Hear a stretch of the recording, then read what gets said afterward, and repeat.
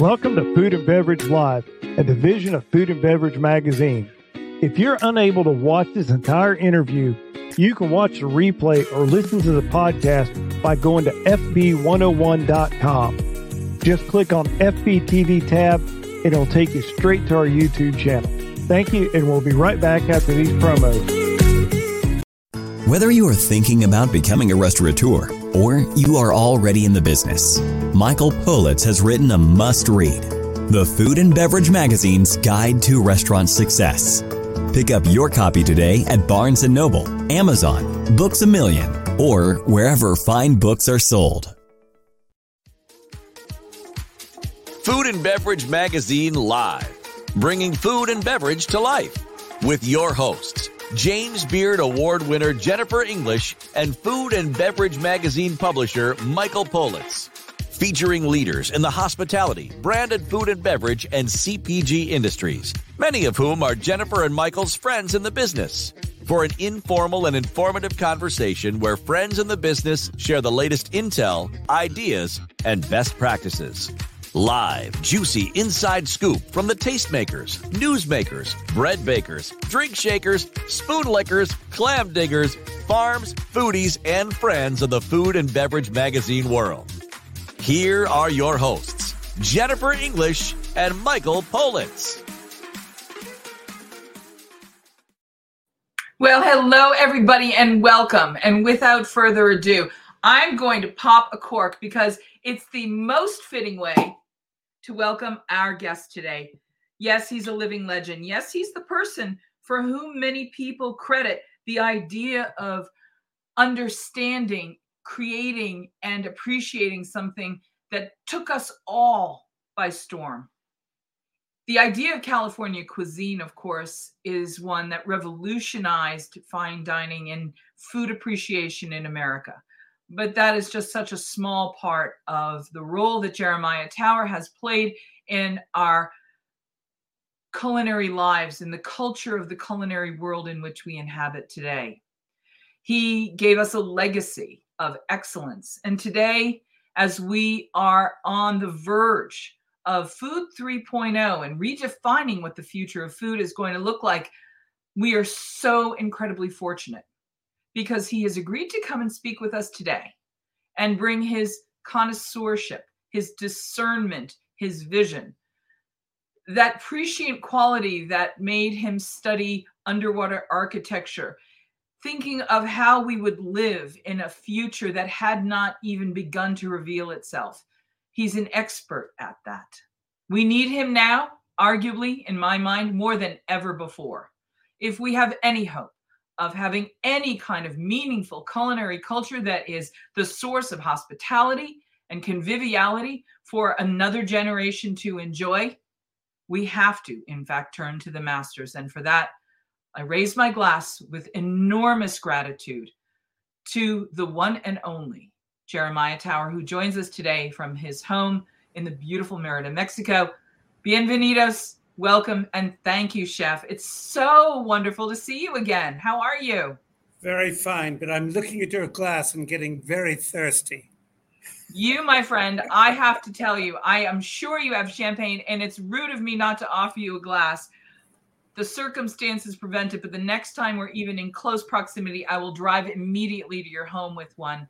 Absolutely. You helped to popularize the use of the bubble as a celebratory note of welcoming and conviviality. I don't think there's anybody who has done more in the last 50 years for the cultivation of conviviality than you have. And I wanted to start with that.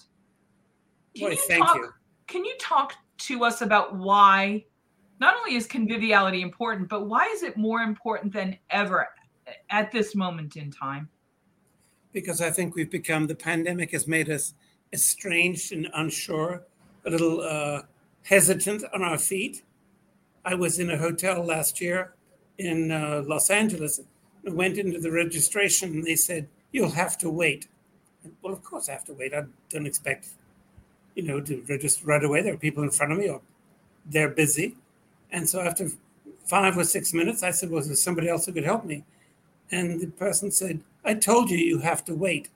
And I thought, wow, That's like going into a restaurant and they say, "Do you have a reservation?" Yeah. I mean, that's not the way to greet people. Especially, I mean, I understand that the pandemic made us all crazy, but all the more reason to figure out how we're going to re-engage with the public and hospitality. What are the things you've observed that we've lost during the pandemic period where 110,000 restaurants closed that are not the obvious things that everybody can see? You have a very keen knowing, a very keen eye about the most important things that are oftentimes the lesser observed, the more important, but maybe more finesse or humanity. What are the things that we lost that we might even not know that we lost during the pandemic as an industry? We've lost that comfort around people, that I forgot how to talk to people. I was being interviewed 2 years into the pandemic, and I was in a big group in Mexico City, and I couldn't remember how to even talk to a group. So it's that body language in hospitality where you're relaxed. I mean, it's a very, very difficult job in the best of worlds when you have to greet 300 people a night and make each one of them feel that they're the first people and the last people you want to see. I mean, to be welcoming and friendly and open, and that's very difficult. It takes a lot of energy in the best of times, and these are not. So you have to, stand in front of a mirror for an hour a day at home and practice how to say to somebody, without asking them, "What's your name? Do you have a reservation?" If I opened another restaurant, I would have to reinvent how to greet people at the door. Not reinvent, just do it in the old way. You, in fact, reinvented the way to welcome guests. You reinvented an industry that had existed for a couple hundred years. You made it modern. You made it meaningful in its time and place, and you made it all matter by making things like your guests know that they mattered. People that have had the opportunity to visit Stars to this day say that it was the place that was the most vibrant, alive expression of what our industry could be. Would you take us back and take us to your origin story as a host? I was probably 8 years old. It was my mother's birthday. We were in London at the famous restaurant Mirabelle. And we walked in, and I hadn't been there before. And the maitre d' came over to me first and said, "Good evening, Master Tower." And I was blown away. And my parents thought that was so cute, to have greeted me before, because he wasn't stupid. He knew exactly the way to my parents' heart. Then later on, somebody dropped a tray of glasses. And instead of, usually in a restaurant, everybody would look up. In America, and they would clap and cheer and everything. He made one gesture of his hand, and the entire staff froze, and no one went near those broken glasses. And then when everyone went on with their conversation and forgot what had happened, the staff went over and cleaned them up. And I thought, now that's control. Because he's thinking about the public, about his customers, not thinking about the restaurant or him or the staff. Brilliant. What does it mean to be a host? Well, if you're being paid to do it, you're giving a dinner party. I'm gonna say there's at least three ways. Yes. And I'm gonna call to mind people that made me understand what it meant to be a host. The first is Mrs. Leah Chase, who made it very clear that when you were here, you were in my house. Yes. She had a grace and a strength that to this day, I think is unparalleled. Right. There were people like Oscar Tucci, who, along with people like Sirio Macchioni and Tony May, represented a generation who knew how to welcome. You yourself are a legendary host who is in the business of welcoming people. And then there's the actions that any of us live, when we welcome anyone into our home. I'm really curious about how you would think it was most important for us to understand the role of the host in the future of food. Well, I think you have to really want to do it, of course. But, I remember Sirio Maccioni, who I learned from. I watched him like a hawk and learned from him. One day we walked in and he took me and sat me against the banquette in the back between, I forget, it was Secretary of State and, somebody from CNN. And everybody, and he displaced the editor of Women's Wear Journal. So everybody in the room looked at me. I was 35 years old or something and said, who the hell is that? And he loved that. It electrified the room because I displaced one of his daily great customers. And no one could think of anything except what was I doing there, sitting next to the Secretary of State. The other great one was from Harry's Bar, Cipriani, an amazing character. After Meals on Wheels, it was late one night. We were exhausted. We were smelly. We hadn't had time to go back to the hotel. But I had my Armani with me, so I put that on. And I told my staff, get in back of me and don't look up and don't show yourselves. I went up and the maitre d' came out and said, I'm sorry, we're full. I looked over his shoulder and there was Harry Cipriani in the back and I caught his eye. He waved to me and came over and led us, me and my 4 miserable, dirty, smelly cooks, right to the center of the dining room, sat us down. And then he didn't say a word to his maitre d' or the staff, not a word. But he served me himself, and that was all he had to say.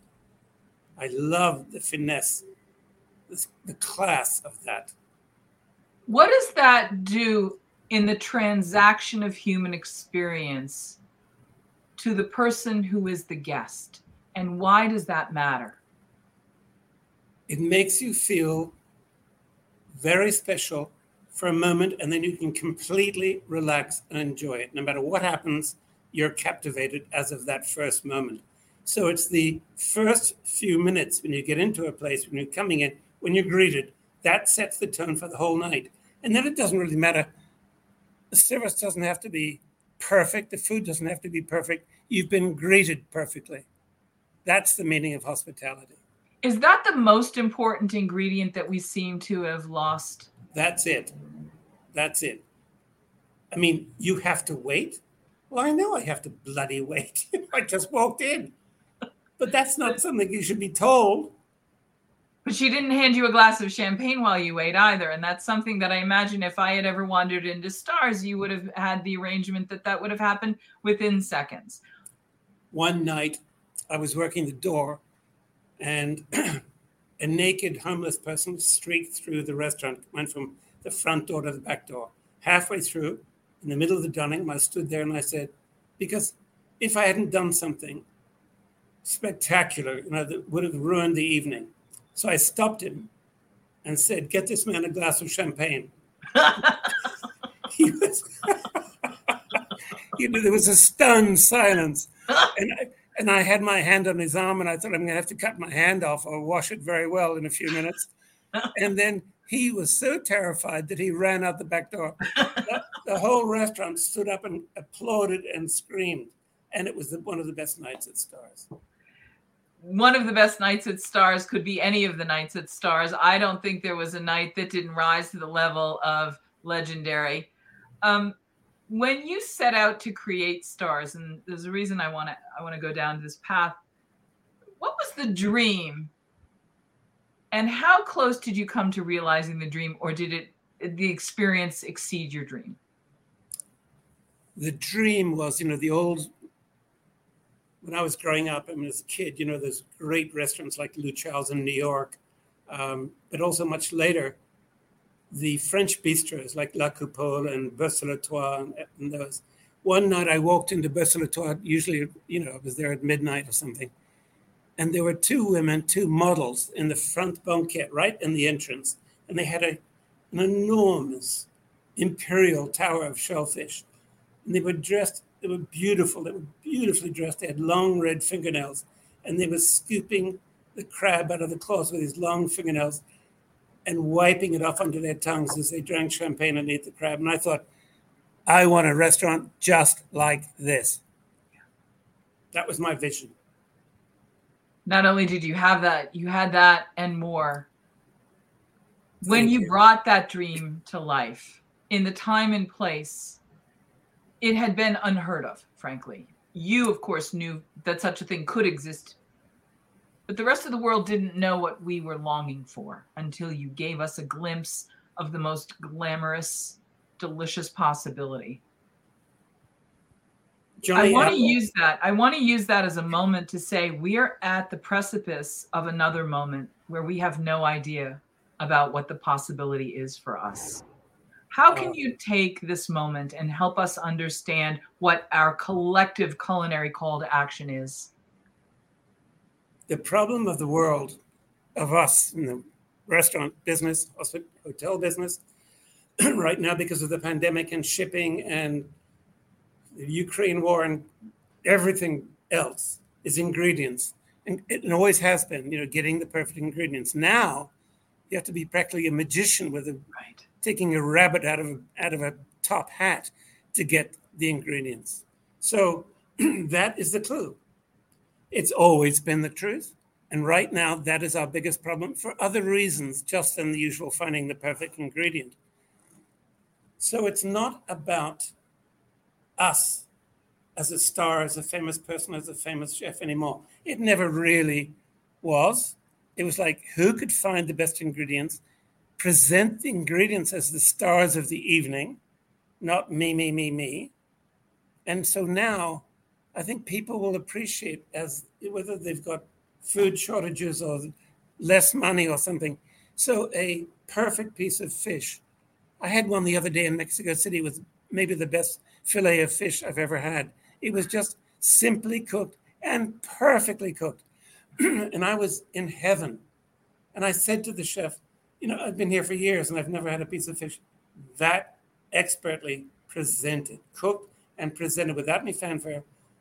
3 ingredients on the plate, the fish, marinade, and some olive oil, lime juice. And I just thought, okay, the courage, the guts to present something like that now instead of, dot, and smear, and 14 different ingredients. So those 14 rare ingredients have now become less important than they ever were. Now, so I get a piece of responsible fish on the plate, know how to cook it perfectly, and leave it at that. When I hear you say that, we can understand that, but I hear the word irresistible.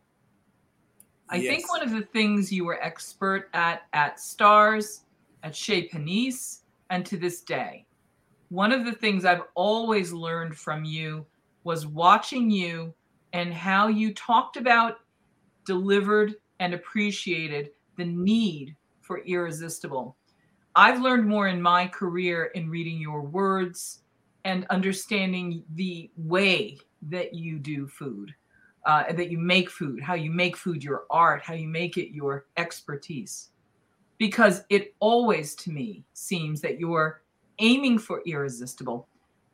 Can you talk about how that is important to you, if it is, and how you have, over the years, developed your sense of irresistible and use that as a principle, if in fact you have? I hate to put words in your mouth by asking a question that's kind of a leading question. Right. But I can't avoid the fact that I have seen in the work that you've given the world, the words that you've given the world, the food that you've given the world, that you've been a virtual one-man masterclass in irresistible your entire career.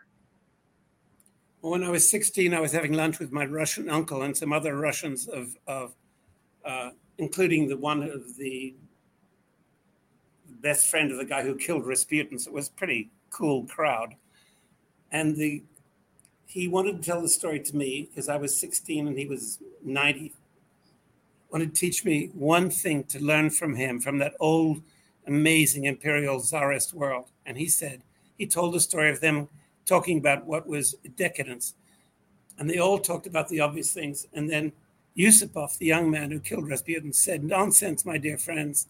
The most decadent thing in the world is to drink Chateau d'Yquem and eat roast beef together." Well, I then couldn't wait to get back and do that and speak about Irresistible. There's something about the simplicity of something so grand as an old Yquem and aged roast beef. It's one of those marriages that makes you fall off your chair. It's like, a shot of Zubrovka of buffalo grass vodka with a buttered English muffin covered with caviar. You shoot the vodka, and when it slightly burns your throat, you eat the caviar and all that butter and sour cream richness, soothes your throat, and you, again, practically fall off the chair. Irresistible is the most powerful food and hospitality emotion we know, for me. It doesn't need to be the most expensive thing in the world. Anything can be the most irresistible. It can achieve the irresistible, which I think is important to imagine. Is it true that given where we are in the world today, that we need to focus on the fundamentals, the essentials that include things like hospitality, conviviality, and irresistible? Are they going to be the cornerstones of our future of food, or am I merely just too nostalgic and dusty and old-fashioned clinging to those things because I was privileged to have that extraordinary experience in my life? Where are we going? Honey, no one's less dusty than you are. I haven't seen you in a while. But that's very kind of you to say. This is let's say that honest directness. I'm thinking, for instance, we were on our way in Spain to a very famous restaurant, and the host had lots of money, so it was going to be quite an amazing lunch. And we passed this place with the two women cooking octopus in two old steel drums over an open fire in front of the restaurant, steam coming up, and it was a cold November day. I said, "Stop the car." So we stopped, and they took an octopus out, and they just hacked it up on a piece of old cutting board, threw sea salt on top, and we ate that, and then olive oil, and we ate that with, the local cheap white wine. That was so much better than the very, very fancy, very expensive Spanish restaurant we were headed to. That honest directness, without any sort of promotion. So what we've forgotten is that we're promoting the chef's food so much that just go back to the ingredient, have faith in the beauty and the magnificence and the power of the ingredient, and that's all you have to do. You don't have to tell them your name at all. Name the octopus. Or the bloke who scooped him up. Yes. I think it's interesting you chose the octopus example because they're among the most sentient, brilliant creatures that we don't realize are as smart as they are. I think that's absolutely a wonderful example for us. Would you talk a little bit? We have an array of covers and books. We were honored to have you on the cover of Food and Beverage Magazine. I think you're overdue. We've got to have you back on again. But you've also had a really important career in teaching us and inspiring us. And one of the books that you wrote had to do with manners. And I have to ask you about table manners with the subtitle, How to Behave in the Modern World and Why Bother. I think this is a book that if you have a young person in your life, if you don't give that to them for their graduation from middle school, high school, or college, you've done them a terrible disservice. If you have a friend that didn't get this given to them at the graduation from high school or college, you have to go back and give it to them now. I believe everybody needs this book. And it is clearly something that you feel was important enough to share with the world in an effort that took a lot of time and energy and intention on your part. Would you talk about table manners and where it belongs in Food 3.0 as we head into the future of food? So I told an editor at the publishing company whose idea it was to write a book like this, for me to write one. And I said, nobody, why table manners? Nobody cares anymore. And he said, that's precisely why we want the book. And I said, okay, I'll write one, but it'll never have a moment in it of your grandmother going like that with the finger and saying, no, no, no, no. I mean, my grandmother used to wash the soap after I washed my hands. That's not manners. That's cruel. So I said, I'm never going to say you can't do this. I'm just going to say, if you do it this way, you'll get the kind of life and or job and everything that you want, that you've been thinking about. This is the way to get it. Real manners, is thinking about the other people, not yourself. So they said, for instance, you can't talk about politics or sex or whatever at the dinner table. And I said, excuse me, those are the three most fascinating subjects of all. Of course you have to talk about them at the dinner table. If you're talking sex, just don't talk about your sex life. Talk about everybody else's, This is why I love having you at my table regularly, because it is always one of the most delicious and satisfying, nourishing, and fascinating conversations. But let's go to the book table manners. If there was one or two elements, ideas, principles, or I hate to use the word rules, but guides from the book that you would really hope everybody takes into the future of food, what are the things from the book that you hope that we really pay attention to and take with us as we go into the future of food in all its forms? Again, not to think about yourself, that I'm going to impress these people with what, the grandmother's valuable plates that I have, or the baccarat, or whatever it is. And when you're putting a dinner party together, you have to think about, okay, is somebody flying in from someplace? Are they going to be late? Are they jet lagged? Are they feeling fluish? You think about that. So you make a feeling, you wrap an envelope of hospitality about these 5 or 6 people, thinking what they might be experiencing when they get to your room. And you put that evening together, and and that's truly manners, thinking about other people. You put that together, and you've got a party that everyone will talk about forever.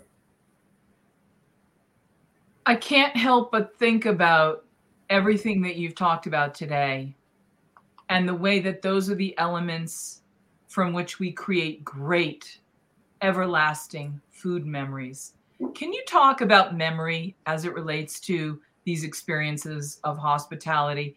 How cognizant are you when you make these moments that you're making food moments and memories for people? Can you talk about the idea of memories in a present tense and as a host? Yes, I never intentionally think about this is going to be a memory that they'll have forever. I draw on my own memories. I told the story about Mirabelle and that amazing maitre d', about Harry Cipriani. That is what inspires me and encourages me. And I want to recreate that moment when Harry Cipriani, from all his memories and experience of the years owning the restaurant in Venice and in New York, he knew exactly what to do, gently, with class, perfect timing, all of that. So that's the role of memory for me, is to remember those moments and try and recreate the magic of the best of that memory. Of all the books that you've done, of all the recipes that you've shared with the public, right, everyone will have one or two favorites, and they may even be tied to a food memory of how those recipes came to life, either in your house or in mine.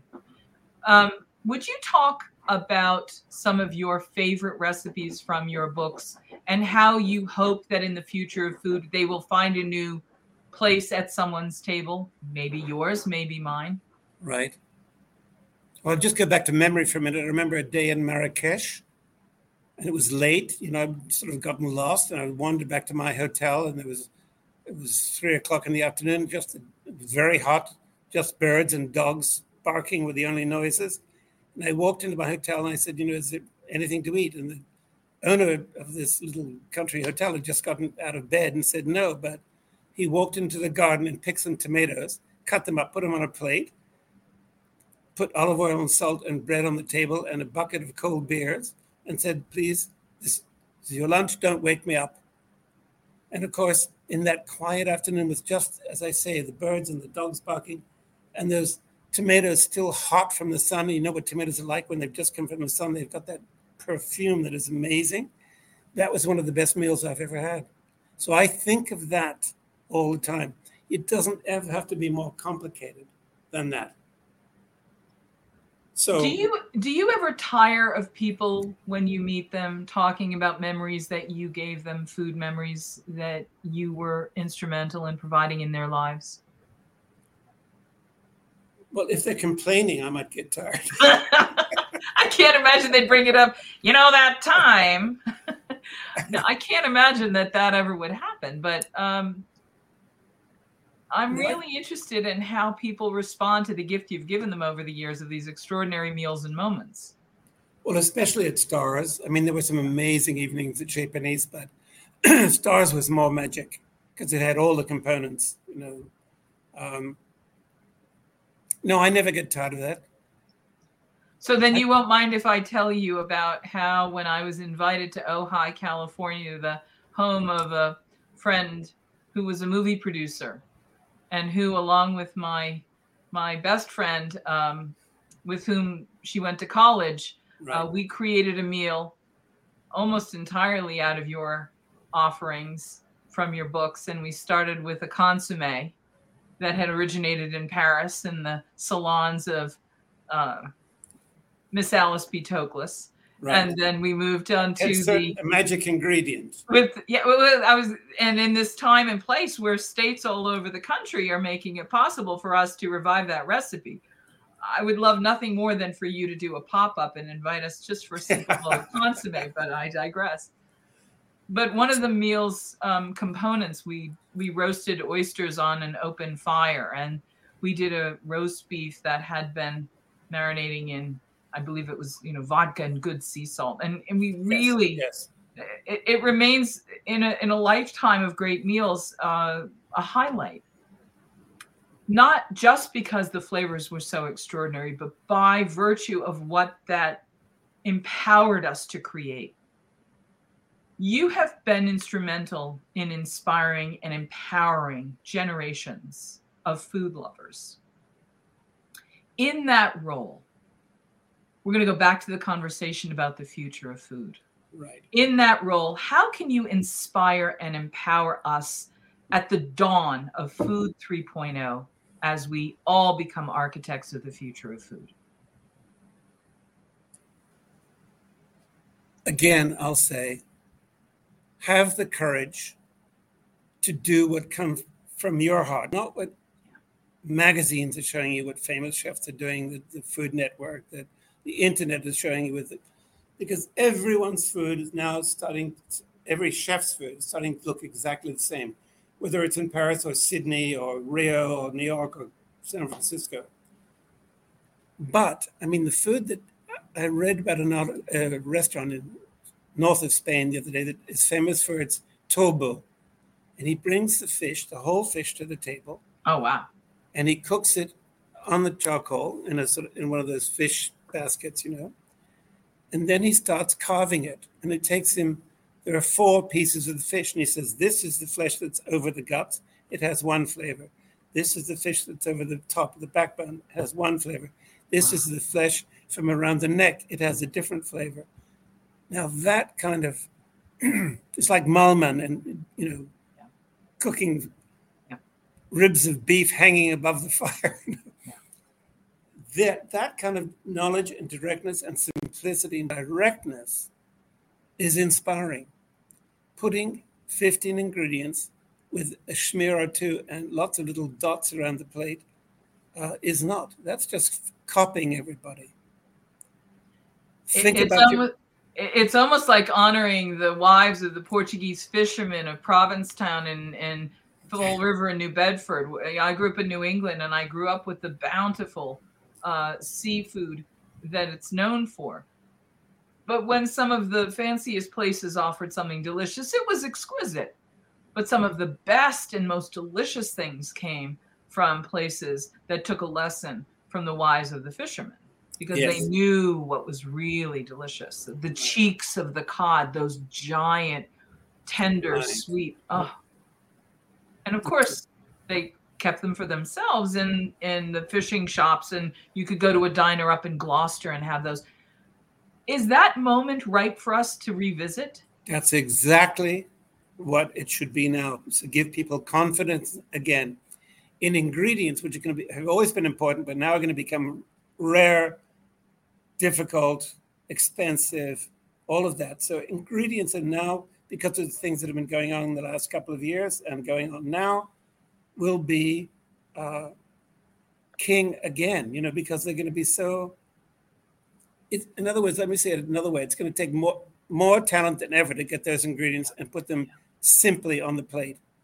It's not a question of a rich chef just ordering whatever he wants anymore from all over the world. I don't want to talk about what we're doing wrong. I want to talk about what we're doing right. What are we doing right at this moment in time? What about the modern, about to happen world of future of food that excites you and really energizes you and inspires you to get in the kitchen or try things out? The directness that you were just talking about, the best restaurants in Barcelona and the north of Spain that have the courage just to present. Their talent lies in getting that ingredient into the restaurant, looking after it, because a lot of ingredients die in the walk-ins of restaurants.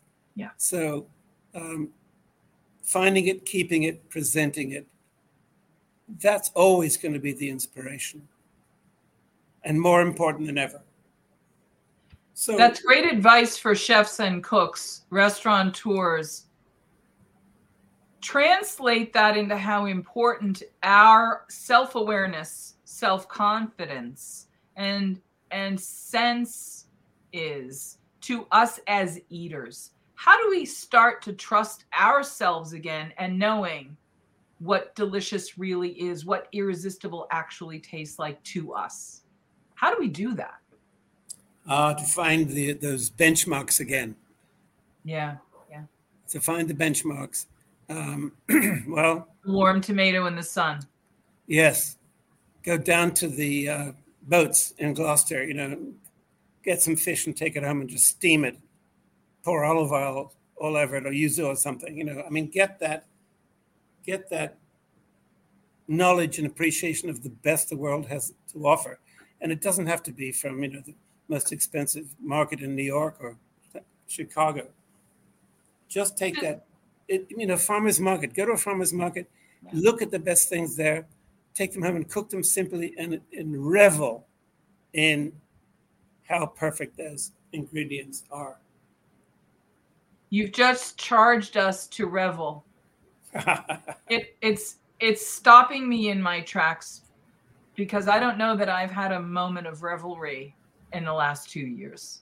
As I watched friends close their restaurants, as I've missed my own family and friends, right. I've missed cooking for people. What a stunning, simple thing to quest for, a moment of revel. Absolutely. Does food still excite you? Does food still inspire you? Absolutely. I was in the market, the main market in Mexico City a couple of weeks ago, and there's a woman there who has a stall called Paraíso. And, I said, I've heard you have wild mushrooms in Mexico City. Do you have any? She said, yes, of course. I have, and the man around the corner. So she took me around the corner and said, he has the morels, I have the chanterelles, and then we have the amanita over here. And they were the best morel I've ever seen in my life, the best chanterelle I've ever seen in my life, at the main market in Mexico City, because they come from the mountains an hour away from Mexico City. Wow. And, I was I'd been asked to cook for a very important person in Mexico. And I just did a ragu of mushrooms, and everyone, these were very powerful, very rich people at the table, and they had never had such glorious mushrooms just by themselves like that. And when I saw them a month later, they were still talking about them. That's what I mean about the ingredients, when they're the right ones. It's the benchmark. You don't have to do much. Just let the ingredients shine and you will shine. It's your discernment and connoisseurship that makes that statement resonate and ring like a beautiful gong. I was thinking of you within the last 6 months when I was interviewing my friend Dennis, who has a company called the Mush Hub. He's the king of mushrooms. And I met him on the Clubhouse social audio app. And he and I formed an instant infatuation over the topic of mushrooms. He said something that made me think of you nearly instantly. He said something to the effect of 650 million years ago, we descended from the kingdom of fungi. And that of all the things in the world that we haven't been able to get right, it's reconnecting with how important mushrooms are for our nutrition, for our dynamic nutritional vibration of the food, of our connection to the earth, to connection to one another, that in fact, they were so important that you chose that ingredient for the most important people you've cooked for recently speaks to the fact that it was a good impulse that I thought of you when he was talking about that. Would you talk about what some of the things that you think we should pay better attention to, more attention to, or first attention to in the future of food? What should we, as we're looking for these ingredients, where should we go to pay a little bit better attention to have a richer, more delicious, more nutritious, more soulfully nutritious food experience? We'll stop buying and eating and using processed food completely, 100%. It is so poisonous. I mean, the universe is fairly poisonous, but all we can do is get as far away from it as possible. Farmers markets, how many people can grow stuff in their backyard anymore? But you can go to farmers markets and support those people. That's the way to do it. And that's where the inspiration comes. Not everybody can go to the market in Barcelona. If you do, you'd be floating up in the clouds for months. Yeah. That market, I walked in there and I changed from the hotel and rented an apartment so we could cook. Little fava beans and white asparagus. A friend of mine just went to Paris and spent a week eating white asparagus. But real white asparagus, not the thin, emaciated, nasty, woody ones that you get in the US. Why do people think thin asparagus is a good thing? Because they're ignorant. They sell a lot of it at the grocery store. It makes me very disappointed. Then they grill it. Grilled thin asparagus. I mean, I might as well eat a straw. I give mine basically a college dorm hot shower, 90 seconds, no more. Yeah. And I put it on a raft of a rubbed garlic toast, and I'm transported back to my grandmother's table, where she would make garlic toast asparagus for me when I was little. And to this day, nothing is as delicious. And when I make it for friends, they have the same reaction I did when I was 7 or 8. I'm like, can I have some more, please? It's just that good. Being reminded of what good tastes like is worth spending a moment or two right now at the future of food doorstep. Right. Of all of those things, what are one or two things you would this season, this time of year, with all the holidays coming up, with Passover, with Easter, with the bountiful spring beauty that's coming, what are things that you want to make sure we calibrate our sense of what is delicious too, that's in the market that might be better than expected? Well, I mean, this is the time to reestablish your benchmarks. Go out hunting for those experiences. Recharge yourself with what a great asparagus, a great artichoke. And coming up, not right now, but, that white peach season. I don't mean a white peach in the supermarket. I mean a white peach that was picked from a tree when it was ripe, and you can find it in a farmer's market. And you, right there, suck into that, and you go, I remember what it's like to be alive. That's the benchmark. I personally have a peach fetish. Yeah. There's a time of year where you really should just leave me alone in my kitchen. And if you were to come over to my house, I would make you my brilliant peaches with basil and tomato. And to me, yes. that's one of the great combinations. Absolutely. Then that's living rich. If you'd be good enough you've been so incredibly generous with your time. I know we're running a little bit over, and if it's convenient, could we take one more spin around the block and visit a couple more places that I want to go with you? Absolutely. We have to talk about The Last Magnificent. And I think there's something so incredibly prophetic about the title. But it introduces a word that I think is critically important for us to visit, magnificent. What it means, what that project means at the moment it was created, your collaboration with Anthony Bourdain, right. And what the residual gift to the culinary world that project is, both in book form and the film that is now widely available for people to see. And if you haven't seen it, I urge you to spend time watching this movie.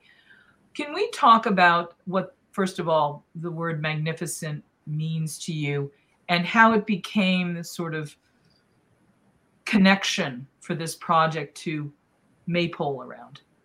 Well, of course, that was a quote taken from Lucius Beebe, who was one of my heroes, who lived in San Francisco. And Did you meet him? No, he died before I got I was going to say he was.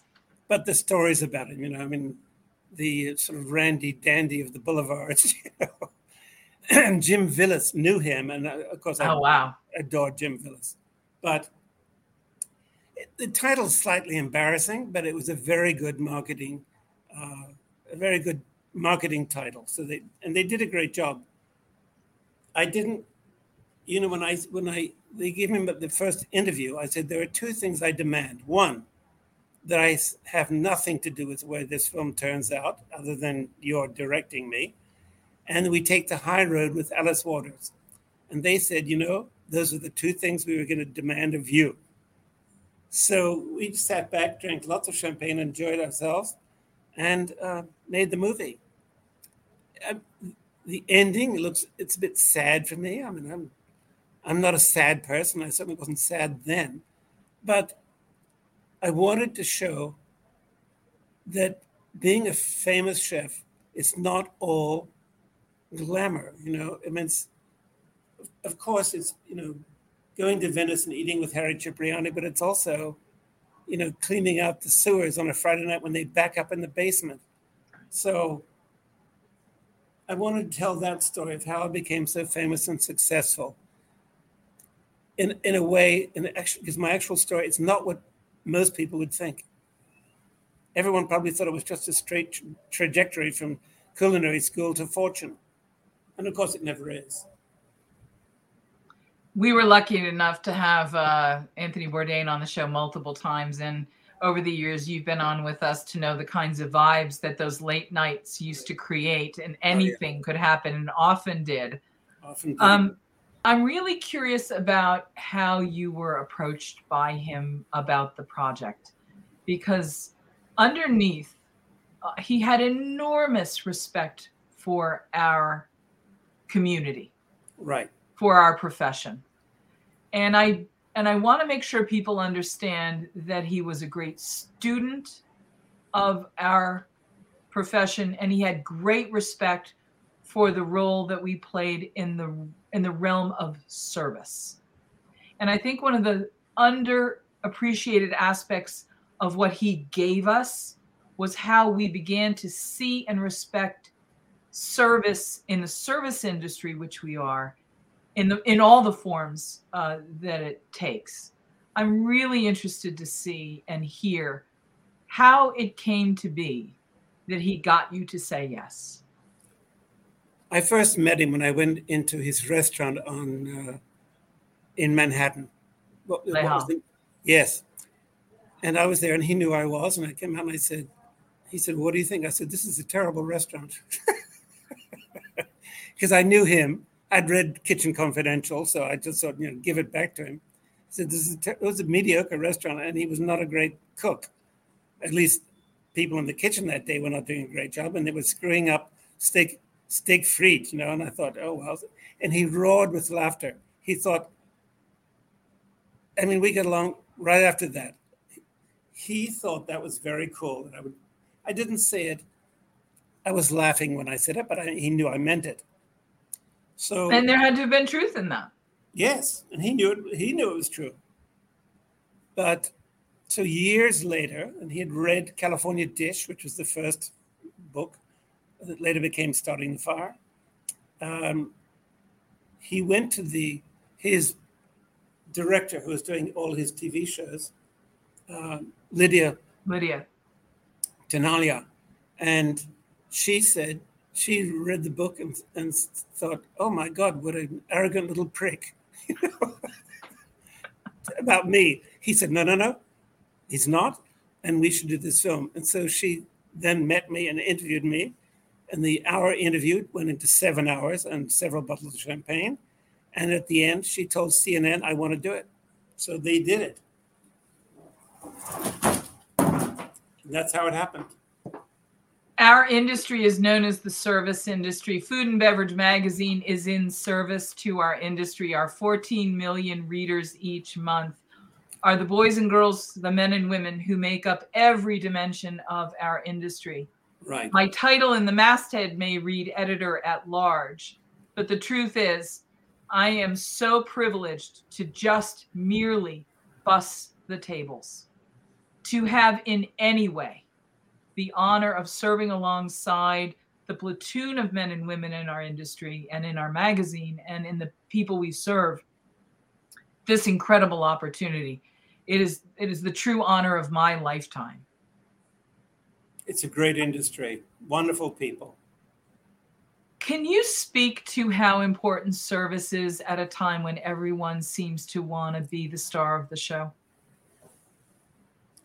Yes, there are no real, maybe at the Four Seasons with Julian Nicolini and people like that. Other than that, there were no real Tony May, no real stars of the service side of the restaurant. Though, in fact, you can have great food if the service is not good, doesn't work, and vice versa. But I'd rather have great service than slightly bad food any day. We can always go home and, make an omelet. Yeah. Truffle omelet if you're lucky, but just a plain omelet beautifully made with great eggs and a glass of champagne, yes. But bad service will leave you annoyed, distressed, depressed, and annoyed that you spent money on bad service. So I think service is much more important. The idea of us being in service to one another in the industry is something that I hope we take moving forward. Let's go back to your Harvard days, where as an undergraduate, you had a dream of designing a world that no one else had conceived of. There are now people around the world creating underwater architecture, but you had a dream to be an architect. Yes. And in this moment in time, you are an architect again of the future of food. What is the idea you're going to design the future of food around? Somebody might ask you to design a home around a doorknob or a tile or a lot of land or a view. What are you going to design the future of food around? Well, let me tell you what I'm working on now. I expect to get the contract any minute, but we've been working on it for the last 6 months.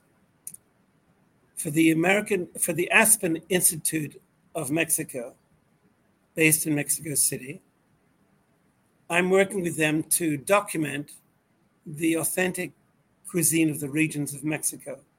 Not just, yes, and we're going to film it and write books about it and everything, but completely documented. And it's not about chefs, it's about the people who grow the products and cook them, what they eat, and that's Mexico. And my final message at the meeting the other day, I said, you know what? When a pizza cook in Naples is making a pizza margarita, does he know to say thank you, Mexico? When a little girl's eating a chocolate bar in Jakarta in Indonesia, does she say thank you, Mexico? When a Frenchman is cooking French fries in Paris to go with his steak au poivre, all those potatoes or pomme Anna, does he say thank you, Mexico? Or when a chef in Sichuan in China is making his prawns with chili peppers, Does he say, thank you, Mexico? That's what we're going to do. I want to make the benchmark to show the world what a magnificent cuisine, equal to Chinese or French or Italian, that Mexican food is. And I don't mean Taco Bell. It's not so much the what that appears on the plate, but the legacy and the tradition of what made that whole experience, that plate, that dish, is what I'm hearing you say. Yes, and Escoffier in 1905 was said something to the effect, we have to give up wood and coal in our kitchens because it's killing the cooks. The fumes are killing the cooks. But, he said, as soon as we do, the food will never taste that great again. A month ago, I was in a fishing village called Sisal in the Gulf of Mexico, just north of here in Merida. And there was an old fisherman. He was 70 years old. And he said, I'm enchanted with fishing, with fish. I've been doing it for 55 years. And there's nothing more satisfying than, and of course, he had my favorite fish, which was bocanete or hogfish, at least my favorite fish from the Gulf of Mexico. And he was cooking over a wood fire in the back. And next to it was a gas stove. And I said, why don't you use the gas stove? I mean, I knew the answer, sort of. He said, because the wood fire is the right temperature. It's the most gentle. You can't use violence in food. Oh. Yeah. How about that? Wow. And then, of course, there was the smoke and everything. So it's the most gentle heat. And, of course, the fish was the most crisp on the outside with the most creamy, moist, wonderful on the inside I'd ever have. And I eat that every weekend. Wow. Wow. But not realize that thinking of that about Escoffier, it's not just, that's not romantic. Not just purely romanticism, though I hope there's a lot of that. In the project we're doing for the Aspen Institute of Mexico, it's actually preserving the ancient and perfect flavors of the past so that there is a future, so that our children and grandchildren don't die of boredom. Wow. When we have conversations about the future of food, which we're privileged to do, and we're doing it in the realm of the metaverse, and we talk about NFTs. I've been fortunate to be invited to sit on the NFT Foundation board, right, and was charged with cultivating edible NFTs. And everybody says, well, what's an edible NFT? I said, exactly. We haven't invented them yet, and I'm going to. When we talk about Bitcoin and other cryptocurrencies and the blockchain and the future and AR and VR and AI and the tech of the future that's going to empower us and enable us to do the unthinkable and the unimaginable. It's exciting, for sure. Very exciting, but there's no magic wand here. Though there are, the new equipment and how to cook and the energy for that, and yes, all amazing stuff.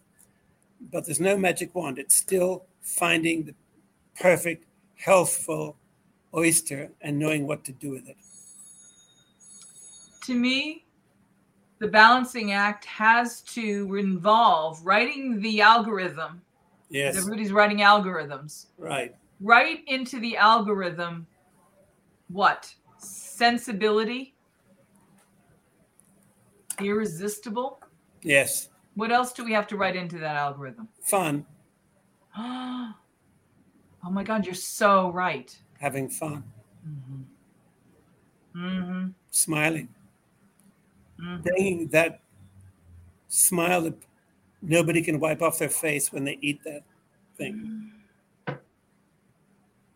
I am so thrilled that we've had this time together. You're incredibly generous. Food and Beverage Magazine and our readers thank you. I thank you. I can't wait till we're in the same room together again so Absolutely. I can hand you this glass that you have more than earned right now and deserve the glass of champagne that we poured at the beginning.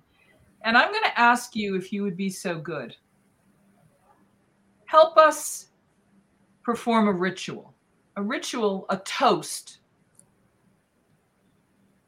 How has your sense of toasting to a moment this moment, this post-pandemic Food 3.0 future of food moment inspired you to offer a toast that we will share with everyone in the audience and with our readers.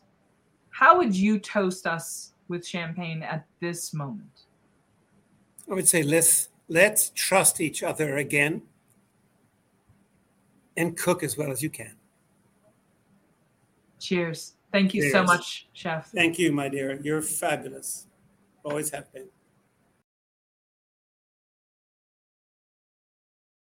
Whether you are thinking about becoming a restaurateur or you are already in the business, Michael Politz has written a must-read, The Food and Beverage Magazine's Guide to Restaurant Success. Pick up your copy today at Barnes & Noble, Amazon, Books A Million, or wherever fine books are sold.